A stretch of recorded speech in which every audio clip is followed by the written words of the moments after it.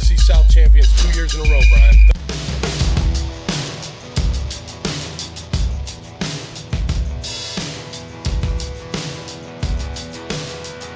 Best for the football team is what we're going to do, and we are going to ignore the noise. If there's one person in the NFL who I think has the makeup to ride this out the entire year, it's Nick Caserio. I think this is ridiculous. I mean, what point is Houston proven by doing that? You're just going to make him sit. You're not going to recoup anything for him in return. Your football team right now is devoid of talent. You don't have the assets to improve the football team. So you're just basically saying we're just going to junk this year. Simply because we don't want to establish the precedent of star players who are disappointed in how we do things, saying that they want to try and then force their way out of town.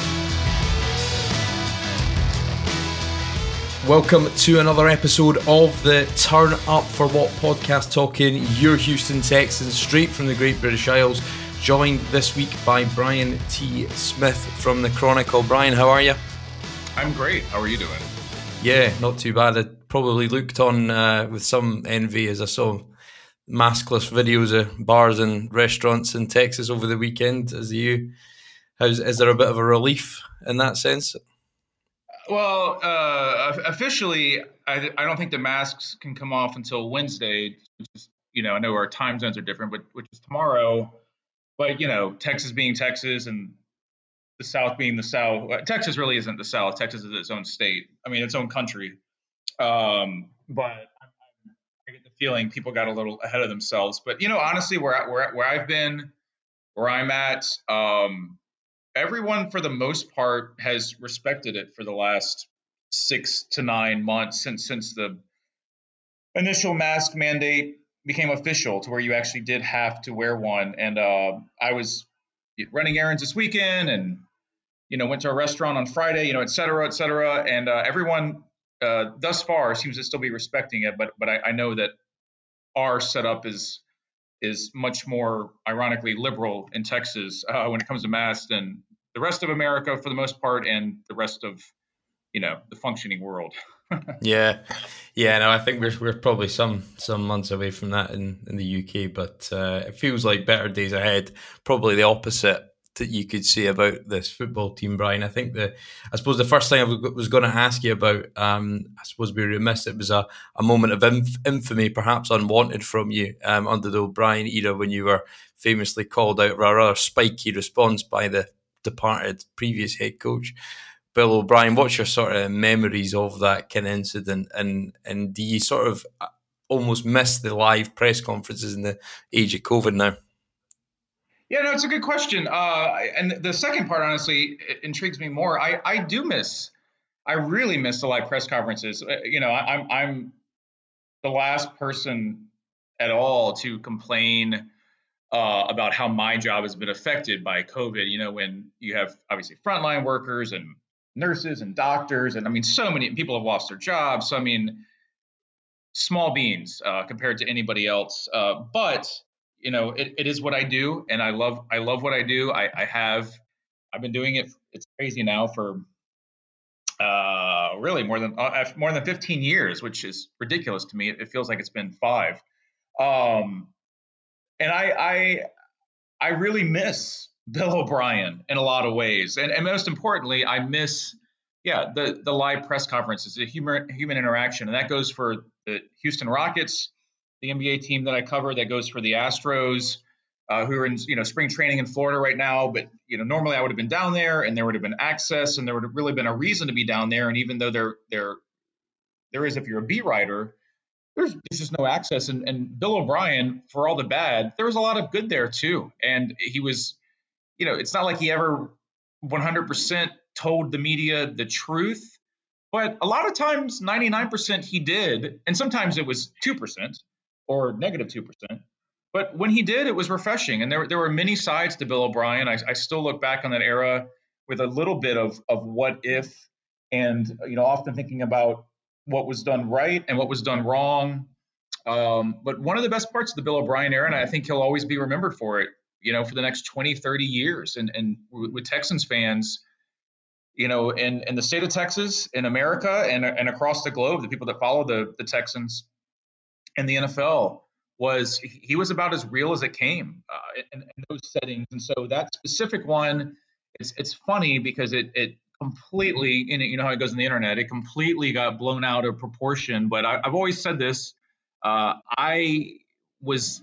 Texans have been really, really unpredictable that year. And that was one of the hallmarks of the Bill O'Brien teams, right? They could look great one game, they look horrible one game.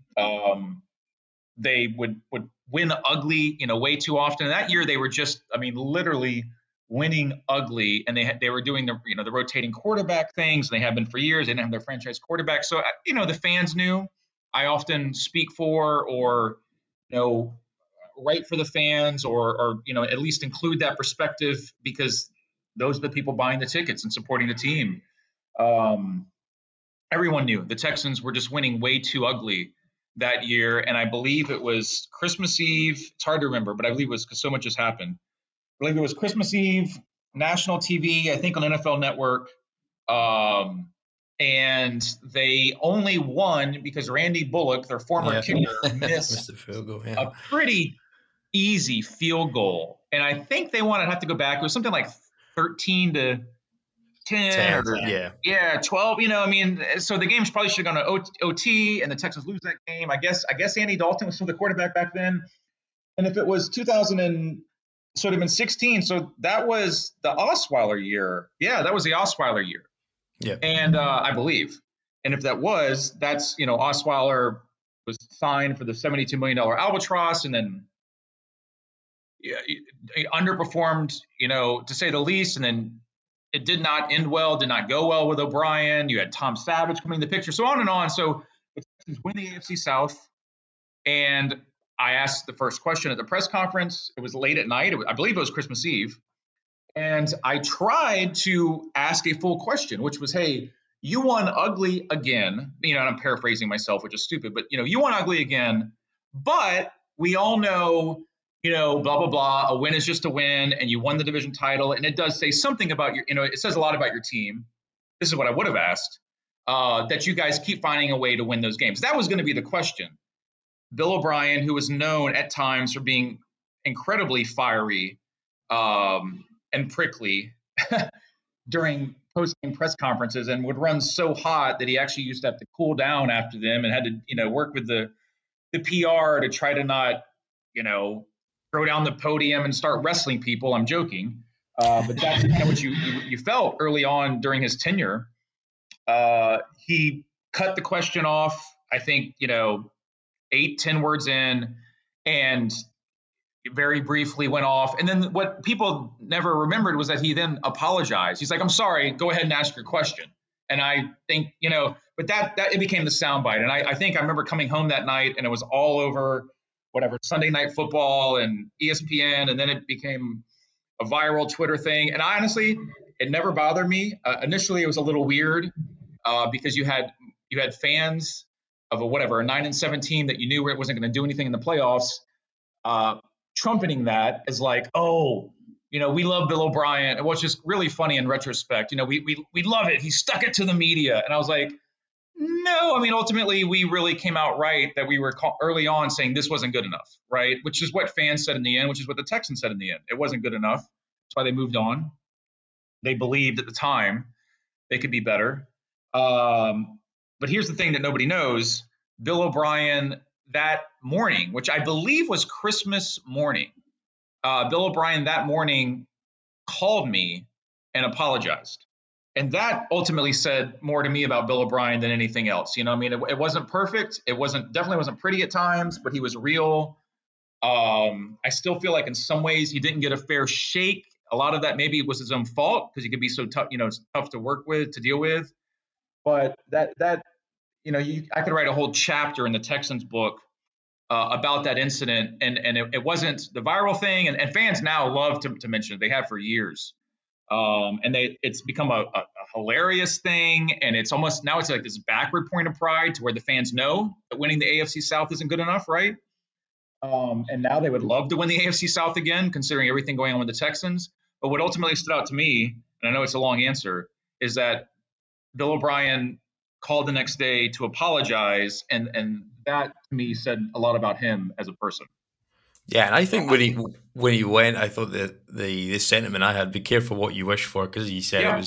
it was imperfect at times, and it was variable, and it had highs and it had lows, and the swings between those were great, just mirroring perhaps Bill's personality. And I think when you go back to that moment where he was relieved of his duties, and then the quote from Jamie Roots, who again who's now no longer with us, was "Hope will spring eternal." Yes. He obviously didn't see it that way, and I would say, Brian, this off season's been the antithesis of that.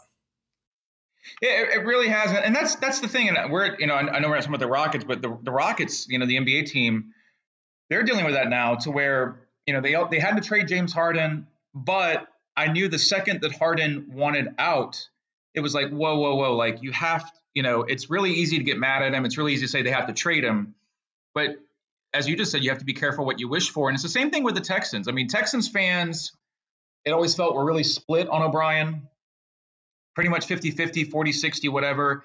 Then it went to 30-70, then it went to 20-80, then it was 10-90, and then it was 0.05%, or 0.5% and 99.5. But here's the thing. They fired him 4 games in the season. It was a horrendous time to fire him. It made no sense from an NFL, Super Bowl winning franchise perspective. They should have fired him after the season, or they should have fired him with 4 games left, or, whatever you're going to do. And it left a vacuum. It left a power vacuum. Jack Easterby had increased power, taken power, however you want to phrase it, and only received more power. He became the interim GM. The fact that Jack Easterby, it still blows my mind, the fact that Jack Easterby became the interim GM of the Texans when he had no qualifications. And Cal McNair's answer to firing Bill O'Brien, who he had given with his father this insane amount of power to, absolutely unprecedented in the NFL. The only person with that power is Bill Belichick, and he's won 6 Super Bowls. Texans still don't win a division round game, which everyone knows. Your answer is to promote Romeo Crennel again as interim coach, and everyone knew it wasn't going to work with Romeo. That was a disaster last year. And Romeo was his own worst enemy in a lot of ways, but ultimately was to give Jack Easterby, even more power. And that ended up setting up the situation they now face, to where Deshaun Watson wants out. It doesn't look like, as we speak, Will Fuller's coming back, even though, Watson was campaigning to bring back Fuller in the final month of the season. J.J. Watt wanted out. And, we could talk about Easterby forever, but it is be careful what you wish for. And would Texans fans want Bill O'Brien back right now? No, it not enough time has passed. But I already know I'll be writing, around training camp, around week 1. Texans would love to go. The Texans fans, the Texans organization would love to go 9-7 right now. They would love to have Ryan Fitzpatrick as their quarterback. I mean, that was kind of the joke in 2014 when Fitzpatrick was a QB, and then it became Ryan Mallett, and it became, Tom Savage and TJ Yates and Brandon Weeden, and all that all led to Brock Osweiler, which ultimately led to Deshaun Watson. But the Texans have no plan right now. They have no easy path forward. They're going to struggle just to get 9 wins in the next couple of years. So that's what ends up happening often in the NFL and pro sports. If you make those huge moves and they backfire and you fall short, but you don't have a plan, or you don't have the foundation of your franchise, which the Texans clearly don't have, then you end up in no man's land, and that's where the Texans are right now. Yeah, and those lack of foundations, undoubtedly come from the owner. And I think you've seen, whether it be Easterby, and then whether it was Cal at the Caserio press conference, you got a rerouting to question. I mean, you mentioned earlier, Brian, about asking on the behalf of the fans, and you did that in the press conference, and it was almost an emotional moment for me watching that, because you said everything that probably everybody had on the tip of their tongue and wanted to ask them about: the state of the ownership, people calling to sell the team, get rid of Easterby. And then what did you make of the answer, and what do you think his real answer is, if you were to ask him away from the microphone? Yeah, I mean, I wish I could say something different, because I don't get tired of being critical of the Texans. I just wish I didn't have to be. It'd be nice to be positive about the Texans. I'd love to be, and I have unquestionably been at times. I've been very positive about Deshaun Watson and J.J. Watt, and on and on and on. But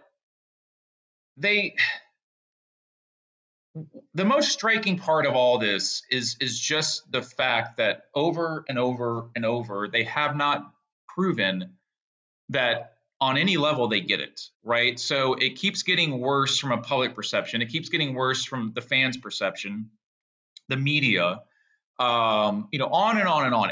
Every angle that you could look at, the perception keeps getting worse, but they keep making it worse, right? And so that is the most discouraging thing. The Deshaun Watson situation is the perfect example.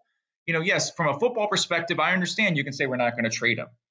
But if he swears he's never going to play for you again, what is your path forward? What is your plan forward? At some point, you will have to trade him. I mean, when it comes to dealing with the media, unfortunately, and I've written this and I've said this, they have some really good people, obviously, working inside Energy Stadium. They have had for years. There's been a tug and a push and pull and friction and for years, going back really to 2014 when Bill O'Brien took over. For years, but now there's never been anything like this.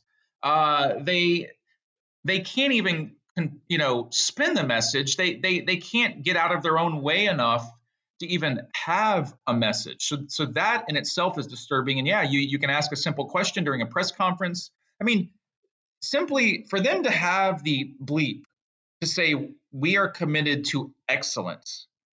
And that was my point asking the question. Okay, so you're actually gonna say that, all right. You can say whatever you want. This is America. But you have to, on some level, back it up. You have to have some proof of that. If not, you just look like absolute fools. And unfortunately, for the fans, that is how they continue to look. They have no real relationships with the media. They don't try to build it with the media, which is a damn shame. And if you're going to do a rebuild, if you're going to trade Deshaun, if you're going to lose J.J. Watt and Will Fuller and, DeAndre Hopkins. If you're going to do all that, shouldn't you be working it at the same time to say, hey, you know what? I know this looks crazy, but believe us, we have a plan and, this is what we're going for. They haven't sold anything, even tried to sell anything of this is where we're going. This is what we're doing. This is the vision. Cleveland did that. You can go throughout the NFL and Major League Baseball and the NBA and, rebuilding's really been a thing for the last 10, 15 years. And with the rise of analytics and understanding player value. Okay, if you want to go that route, then go that route and I mentioned this to the Texans a year ago. Then put your stamp on it and make that official and let everyone know that. But they're right now, at least what they tell us publicly, they're not smart enough to even do that.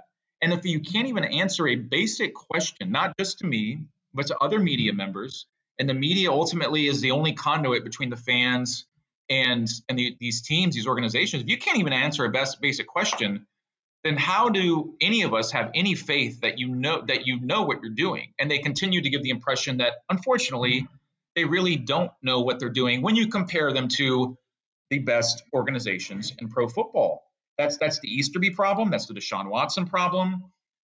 We can debate, should they have gotten something for J.J. Watt for hours? But go find me another team that would have released J.J. Watt, not gotten anything from him when he had a year left on his contract, and then he signs for major money with another team. He obviously had value. So again, hopefully it changes, but it's impossible not to have a feeling that it's going to get worse and possibly much worse before it gets better. And the problem is it's never really been that good in 20 years, right? They've never been a great team. They've never been a great franchise. The best they were was 2011 and 12. That's a decade ago. Now they're approaching their 20th year anniversary, their 20th season. And they might celebrate that season by being forced to trade Deshaun Watson. And I've held that assertion all off season. I still don't think, even if we are to trade Deshaun, I don't think that'll even be rock bottom. I think there's more to come, just with the spiral that we're on, that is directly a correlation of hapless leadership right from the top of the inherited owner or de facto CEO. And Brian, where do you think the Deshaun Watson saga ends? And if you were to speak to Deshaun and sit down, how do you think he would articulate the problems that he sees and why he wants out? Yeah, no, it's a good question. I'll have to end on this one, and I really appreciate you having me on. And a sincere hi to all your listeners. I was in England a few years ago with my wife, and we did London, whatever, which London's incredible, but we did what is it? Is it the Cotswolds? Yeah. Oh, loved it. We stayed at the Manor House. I'm sure everyone in England thinks I'm dumb now, but I just thought I could move there in a heartbeat. I thought it was absolutely beautiful. So sometimes I like England better than, I shouldn't say America, but there are things I like about England much better than America. Number one, Watson. I'm still waiting on Deshaun Watson to articulate all of the issues. They've all been reported. They've all been sourced. They've all been leaked. We all know what they are. But I continue to feel like if he is going to get out, if they're not going to play this long chess game, he will have to at some point articulate, put his name on everything. Now, if the Texans because right now the Texans are saying they're not giving in, they're not backing down. We'll know that's true if they don't trade him before the draft is over. And that's not that long away. I mean, it feels like it's a while, but free agency starts this weekend. So boom, that's your first domino. Don't think they trade him during free agency. We'll be incredibly shocked if they do, in a good way. That'll be absolutely fascinating. If you're going to trade Deshaun, the time to trade him, theoretically, obviously, is the night before the draft, the day before the draft. If that doesn't happen, and the Texans are truly committed, Cal and Jack and David Culley and Nick Caserio and the McNairs are truly committed, and maybe they want to, show Deshaun Watson, maybe they want to stand up for the NFL, whatever they want to do. If they're not going to trade him, the only way Deshaun is going to get out, he's going to have to make it an untenable situation. And I've been saying this for a while, but we've seen guys do this. Antonio Brown did this. There are multiple stars. NBA, Jimmy Butler did this in the NBA. There's a playbook to follow. He's going to have to air it all out. Right now we know it's Easterby, and we know it's the GM search and the head coach search, and he was ignored. I get all that. I can sit here and say and write how dysfunctional they are, and they're the worst run team in pro sports. Okay. He's under contract through 2025. He signed a 4-year, $156 million extension. The Texans in no way are obligated to trade him. There's nothing written in that contract that says that they have to trade him if he is unhappy, and he signed back on. And so I'm absolutely fascinated to see where this can go. In some ways, it's a test case. It could be a landmark case with NFL player empowerment. And it's never 50-50. It never is, okay, this side totally won and this side totally won. And in the end, you know what? We all overreacted and it was good for both sides. No. It's not going to be like that. Somebody's going to win this. So is it going to be Deshaun and David Mulugheta, his agent, and Deshaun's people? Or is it going to be the Texans? And the only way the Texans can win this is if they somehow trade for, a great young quarterback or a Russell Wilson or a Kyler Murray. That's so far-fetched. Could it happen? Sure. But seems far-fetched. Could happen. You'll see those trades in the NBA and Major League Baseball more. Maybe so. No one thought the Texans could get rid of Brock Osweiler, and Rick Smith did. Or they do, the next Herschel Walker and get back an unprecedented haul, and then you draft your next quarterback. Whatever it is. But no one knows where this is going. I wrote that in the Chronicle a few weeks ago. And Deshaun still hasn't ever come out and said anything about this for all the talk about it. So I would love to hear him say, why he wants out, why he must get out, why they must trade him. We all think we know it, but until he says it, we don't really know. And I still believe there's much more there than has been reported in the Chronicle and Sports Illustrated and ESPN. There are other issues there, and this goes back to it's not just the Hopkins trade. This goes back to last offseason, and this goes back to when he was signing his extension, and there were question marks then, on and on and on. So that's my Deshaun answer. I forgot the first part of your question really quick, and I'll give you my answer and then head out. Yeah, no, that's fine, Brian. I think thanks very much for your time. I think it's the hope, I think, of the 21, this sort of crippling uncertainty that hangs over the team. Yeah, and I don't want to be believe it or not, I'm not trying to be insanely pessimistic. It's just they are perceived as being the worst run team in the NFL, and there is a way out of this. You trade Deshaun and you draft whoever it's going to be, Wilson or Fields, and Fields has, I believe, the same agent as David Mulugheta, so that's hilarious. Or you are just horrendous this year, and you take those picks and you add defensive and offensive pieces, and you draft your quarterback next year. I mean, there's a way out of this. When they had Brock Osweiler, nobody thought they could get out of that, and they ended up finding Deshaun Watson. And they had Deshaun Watson, and they went 4-12 last year. So that's the ultimate thing for me. Is as much as I can, crack on them, and maybe say all the things or a lot of the things that the fans are thinking, and I really do appreciate that connection with the fan base. It is on them to, and this is my last point. It is on them to find a way forward.